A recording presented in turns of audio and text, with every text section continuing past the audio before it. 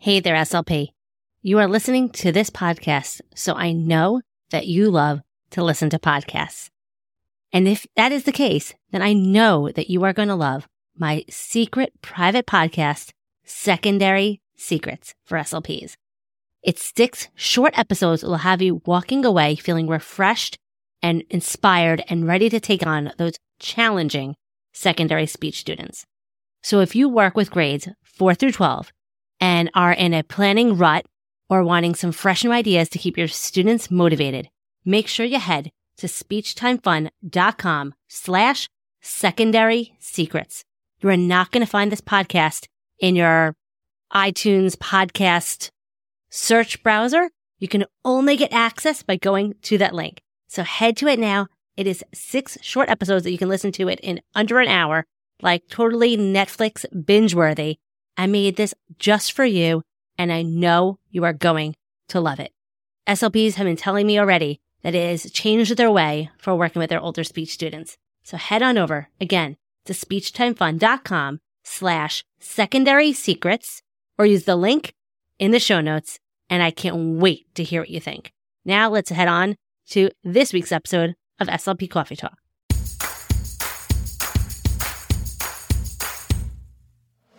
You are listening to SLP Coffee Talk. I am your host, Hallie Sherman, and I am a licensed speech-language pathologist who is in the trenches working full-time in a public school in New York. I am the author of the blog and Teachers Pay Teachers store, Speech Time Fun, where I love helping other SLPs conquer the overwhelm and get back hours spent on prepping activities. I am here to help you be the best SLP you can be and have fun while doing it. Just like your morning cup of coffee, this podcast is just what you need to start the day or week. Let's jump into today's Coffee Talk.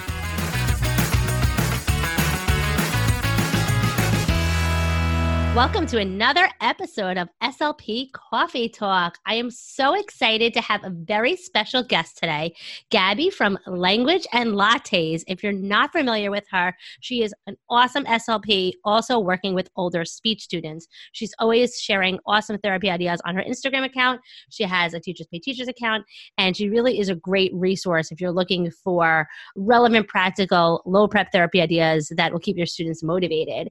When Gabby graduated in 2001 from speech and language, she started with students in 6th to 8th grade. She didn't expect to fall in love with that age group, but she really originally found it challenging, but then started collaborating and connecting with other SLPs. And she really is enjoying now sharing therapy ideas that she's utilizing with her speech students because she loves this age group so much. Over the years, even though her students are older, she realized that she can still have fun and build connections with them. So Gabby, thank you so much for joining me on the show here. Thank you so much for having me. What a great intro. It is true. It is true. You know, working with the older ones, it's either like you have that issue with like, you know, do I just utilize their textbooks? Like, what do I do? How do I get their buy-in? They've been in speech for years, and it can be fearful. Like, I know when I first started with my older ones, I was like, is this really where I want to be? How do I make this most meaningful for them? And, you know, I tried every bribery under the sun, and it really took a couple of years to find that like momentum. Yeah, for sure. I definitely felt the same, especially at first. I think also in grad school, at least with me in my program, like they don't prepare you for working with this age group. It's either preschool, you know, early intervention, preschool, maybe some elementary, but I don't even think I realized that older students, like especially high school students, even middle high school, have speech. I didn't know that was a thing. And part of it is like I didn't do an externship in the school, so I didn't see that. So it was like a big adjustment for me, and definitely trying to figure out like, well, what's relevant for them and how do I get them to want to come or want to work with me? And I mean, even 9 years later, like it's still sometimes a challenge, but you know, you get some tricks in your tool bag and you figure what works. Exactly. And I really truly find that when you do have those successful moments and those aha moments with the students, it makes it all worthwhile. When you see their eyes light up like, wow, I got that right. Like, yes, I did it. It's like, yes, I was that person that got them to be like successful. Yeah, it was actually like that. Just reminded me that today I was working with a student and I had helped them with something. And they had showed it to me, like they used whatever we were working on their little assignment that they had, and they showed it to me and they got like a nice grade on it. They were so proud of themselves and they were excited to show me. So that felt really nice. Well, that's awesome. Yeah. And those moments make it worth it. Yes. And it just shows also that you have that rapport with them, that you are that person that they want to share that with. Yeah. So on that topic, what are your best tips for building rapport with your older speech students? Oh man, I feel like at the beginning of the year is like the time to establish that if you're starting. I mean, sometimes people come in the middle of the year, but either way, I feel like you need to take, a few sessions in the beginning to just kind of get to know them, kind of hear their interests, right? And so that way you could use that in your sessions. And I find myself spending like the first couple of sessions in the beginning of the year, just icebreakers, even if like I've already had them. I feel like, they've just had a whole summer, they change, right? Their interests might have changed. They might not be into Minecraft anymore. They might now be into Fortnite. Sure. And especially like as they go from 7th through 8th grade or even 6th through 7th, whatever, they're a year older now, So just taking that time in the beginning to reestablish that relationship, or if they're new students, like the new incoming kids, to spend minimum 2 sessions, just, say doing a survey, playing a game, doing some icebreakers, that always helps. Definitely. And I find that throughout the year, the best way to keep that rapport going is always just when they walk in the door, I'm always like, so how's your day? How's your weekend? How are you doing on your tests? And I find that my students no one's asking them that. Yeah, definitely. Because in class, they come in and they're going straight to work, and it's a full classroom. So I feel like we have this advantage to have this small group with them, right? And that's too. I didn't even realize that's kind of like a establishing rapport. It's like maintaining rapport, I guess, if you want to be like technical. There you go. Establishing rapport every single session. And then it ends up being a filler while we're waiting for the rest of the group to show up. I don't know about you. My speech students like to come on their own. Like, I'm not going to get them. Same. So while we're waiting for them, I'm not going to get started and have to like restart a million times. So we're just like chatting about the week. We talk about like what interesting things happen like in the hallway in the morning. Like, I'm like, yeah, tell me. They're like surprised that someone actually wants to know like what the latest TikTok move is or this and that. I'm like, no, show me it. Like, let's go. And I remember actually once you shared some, because my students tend to do this, I think it was like after a holiday break, but they'll still do this over the weekend. You had said that you asked them like, what'd you do over the break or over the weekend? And they're like, nothing. Like, what, did you stare at a wall? And so my students, I remember when I watched one of your stories on that, it made me laugh because they do that all the time. So then I'll probe them, like, tell me more. No, you didn't just stare at a wall. What did you do? It's so true. It's true. And yes, a lot of my students, like I work in a low income district. And so a lot of them don't do much. They're not going to museums or, even restaurants or anything like that. But I try to tell them that any experience is something. Like, did you watch a movie? That's exciting. Did you watch a YouTube video? You did something. Sure. Eat food. That is great. Let's celebrate that. Like, did you go to the bathroom? Like that is awesome. Right. How'd it go? They like when you ask about them, and sometimes it's almost like then you're like, wait, okay, we need to stop, and then now we do need to move on. I always say to them, if you stared at the wall, what color was it? And they're like, oh, and like, so you didn't stare at the wall the whole time because you would know what color it was off the top of your head really fast. I should start tallying how many times my students say that whenever I ask them. So everyone, today, because it's Monday, ask your students what they did over the weekend. If they say nothing, try that with them. Say you did not stare at the wall. Okay, and see the giggles or the eye rolls. But guess what? You're gonna get more information out of them. And finding out what they did over the weekend also helps. You can be like, oh, they were into this. Let me go find articles on that topic, or let me utilize that interest in some sort of way in your speech session. So I always use those pieces of information that they give me to like get their buy-in later on. Definitely. Right? Where do you, other than like Teachers Pay Teachers and things like that, what are your favorite go-tos for materials and resources for your older speech students? I find myself using 2 websites that I'm sure most therapists are using, but I love Newsela for my articles. And also most of my students are familiar with it because they're using it in class. And their ELA class, history, science. And I also like ReadWorks just because for Newsela is my nonfiction go-to. And then ReadWorks is where I might go if I want like stories. So those are definitely my top 2. And anyone not familiar, both of those resources are free. All you need is a login. Okay. That's the best part. Yeah, and I love that Newsela you can differentiate by Lexiles. Yes. Like you can say every single article has like 3 or 4 different, reading levels available. ReadWorks, you can just sort by the reading level. You just can't change the text that you find. Yeah. What do you like to do? What strategies, what techniques, what things do you like to do differently? Like I always say, if you give a student a reading passage and you expect them to be successful, do they need to be doing it with us in speech? No, right? It's like you said yourself, teachers are utilizing these same websites. So what are some things you like to do with your speech students so that you're utilizing these resources differently than the classroom teachers? Well, first I'll start by saying, because you mentioned the levels, and I know that 100% in the classes, like they're not, which is silly almost because most of my students are reading way below grade level. They're actually not having the students go at their level. They're having them read it at grade level. So I already feel right away that most of my students are not really getting the most of that article. Some of them might, some of the higher level students, but really the low level, like the students who are reading at third grade level and that are in a 6th or 7th grade classroom are really going to struggle unless you're there and you're reading it with them and you're not there every day. So I try to find articles that try to make them at their level, maybe one above, just to challenge them depending on the article. A lot of the times I start with like chunking the article into those paragraphs. I mean, they're already in paragraphs, so that just makes our job easier. And actually showing them how to annotate. Like I'll start, because that's what they're expected to do, but the teachers don't really spend time. They tell them to annotate, but they don't really spend time teaching them what to write on those margins, right? So it's almost like we're working on main idea or summarizing, right? So if you're working on that strategy with your student, you could apply it to the News ELA article. My students, even though they're expected to annotate and they're told to annotate, they still never annotate. Like they'll just, either they don't do it or the annotations are not accurate. Yeah. Mine just copy it or like, especially like, you know, those students where they say, okay, like underline or highlight something important. They're like highlighting everything. The whole thing, yes. The whole thing. They all of them struggle to figure out what is like important. And what is that key factor that is relevant, that they don't understand the strategy enough even. Right.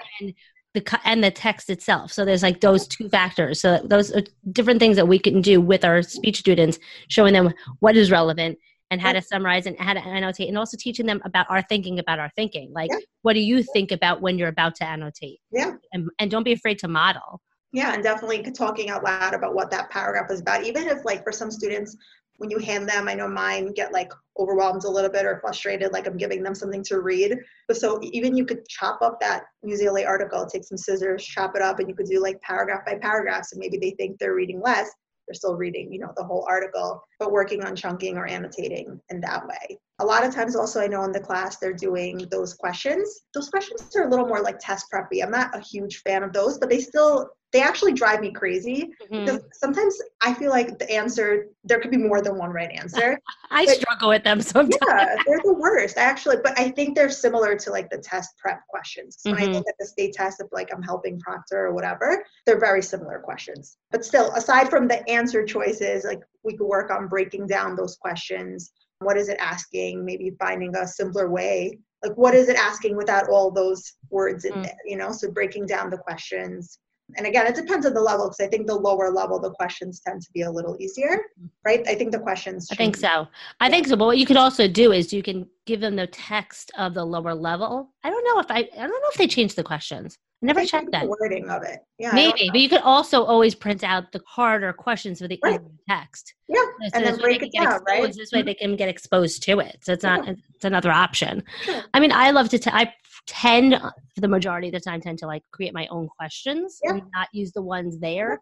But it is important to every once in a while show them the questions, because they do need to know how to do them in the classroom. Yeah. Or how to attack those questions. Yeah. But I also tend to, I actually don't even use those questions. I mentioned that because they're doing it in class. But if I do my own questions, it has to do with, what do they work? They're working on literal type of questions. I'll make my own for that. And then we can work on the different types of WH questions, like what is each question asking? Or maybe they're able to answer higher level questions, so we'll do that. And I tend to make my own. Same with the vocabulary. I don't always like use the words that are in the article. I might choose my own that might apply and have them find evidence from the text. So it depends on the student, what we're doing. Totally. And I love that just printing out an article, you can target so many goals, perfect for mixed groups. You can have, one student working on context clues, another one working on main idea, another one working on literal questions.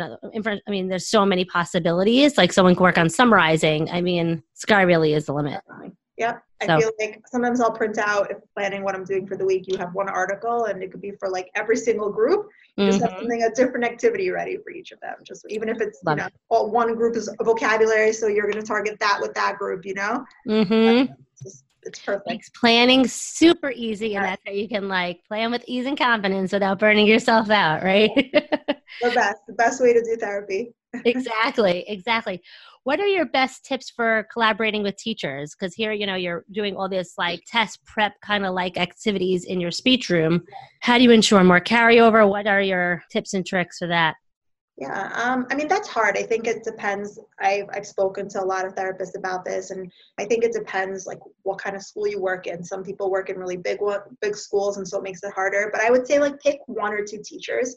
I mean, again, if you're in a really big school, it's going to be hard to collaborate with every single teacher. It's just not possible, right? So pick teachers that you're comfortable with, that you're close with. I cannot attend meetings every single week, so I try to email the teachers or like pop in the morning and just check in about certain students. I might ask or tell the teacher like what we've been working on, so maybe they could try to remind the student about something. But email is like the best way that I tend to communicate, because I could do it from anywhere. I could do it on my way home from work. I could do it in the morning, and at some point the teacher will get back to me. And a lot of times I ask them to just share it. Most teachers in my school will do lesson plans on Google Docs, so they just share it with me. It's not always consistent, but whenever I could get something, it's helpful too.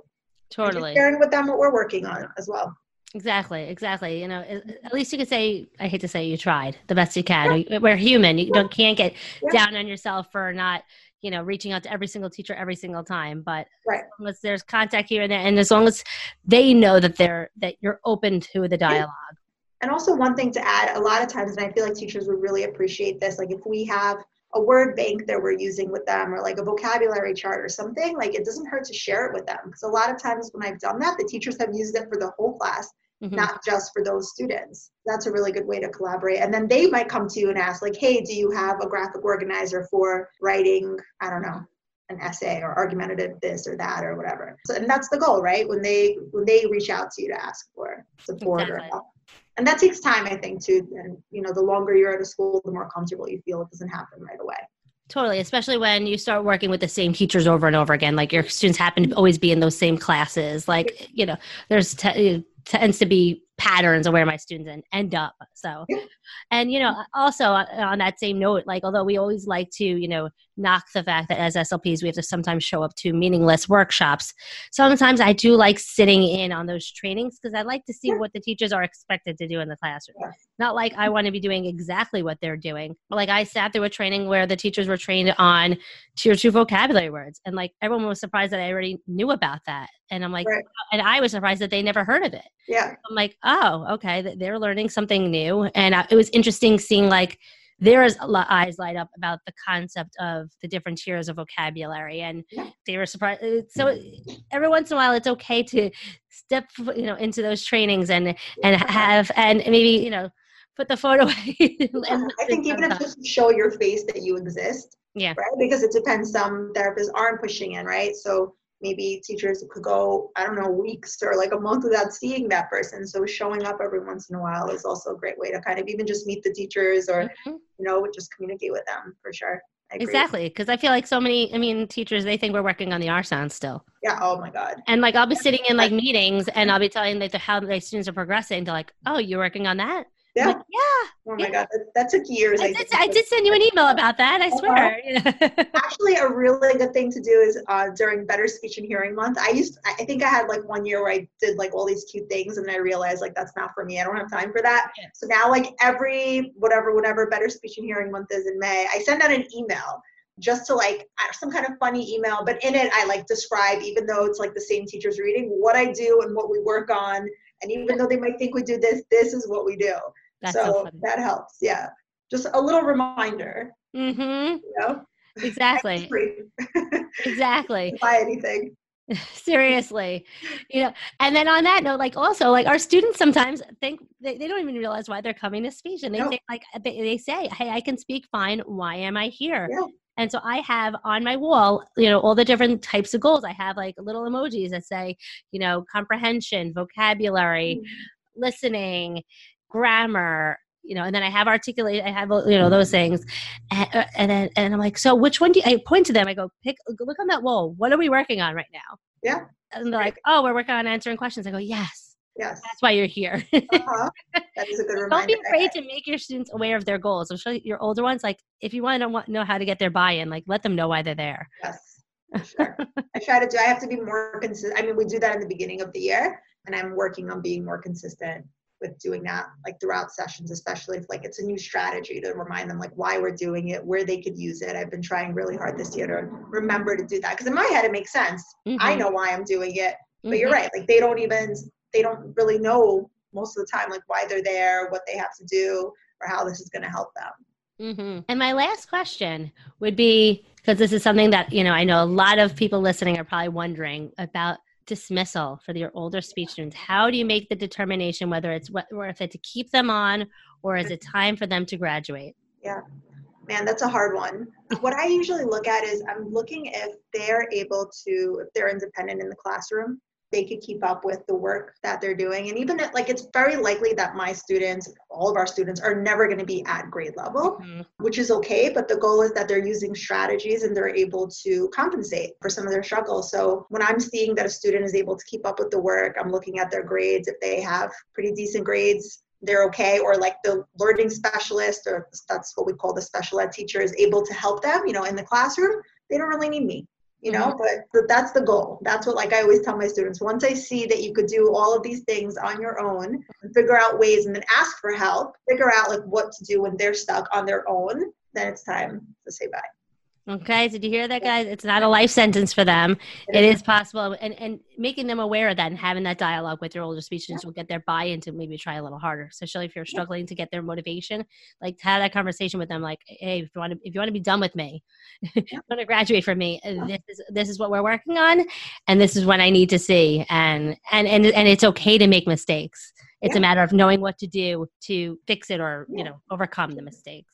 Yeah, because I'm like, a lot of the students that I dismissed are not necessarily, if I tested their reading level or the teacher test their reading level, they're not going to be at whatever grade level they are, but they're using so many strategies that they've learned either from us or from their teachers. They're asking for help and support, so they're okay. That's the goal. Okay, because I know many people, wonder, what should I still work on? I've worked on this, I worked on that. Like, do I keep working on? I'm like, well, if they mastered it, they mastered it, and a mastery doesn't need to be 100%. It's a matter of, are they able to carry over some skills and strategies and be more independent about it? So thank you so much for joining us here on the SLP Coffee Talk.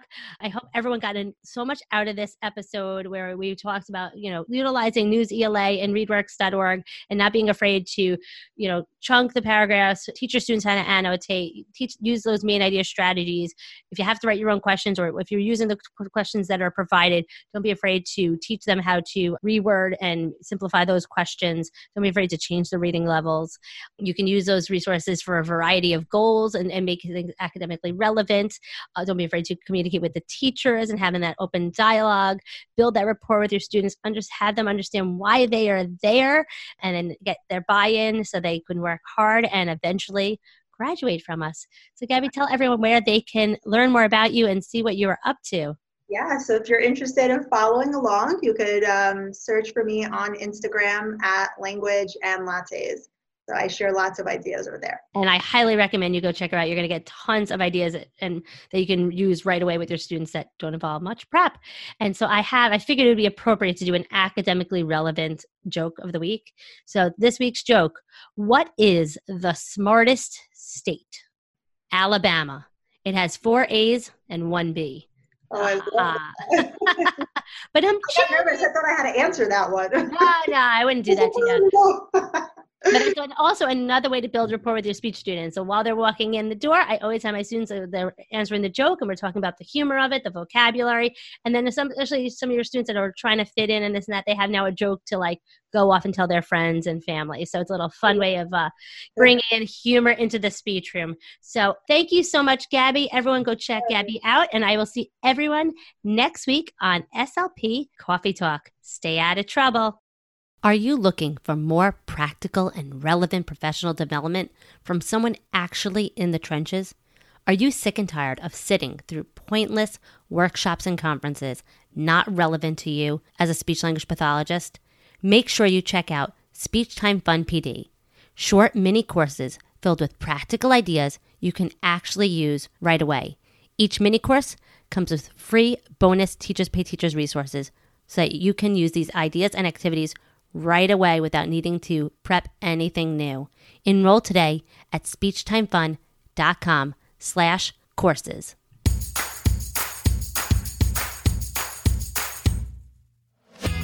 Thanks for tuning in for another episode of SLP Coffee Talk. You can find all of the links and information mentioned in this episode at www.speechtimefun.com. Don't forget to subscribe to the show so you don't miss any future episodes. While you are there, it would mean the world to me if you would take a few seconds and leave me an honest review. See you next week with another episode full of fun and inspiration from one SLP to another. Have fun, guys.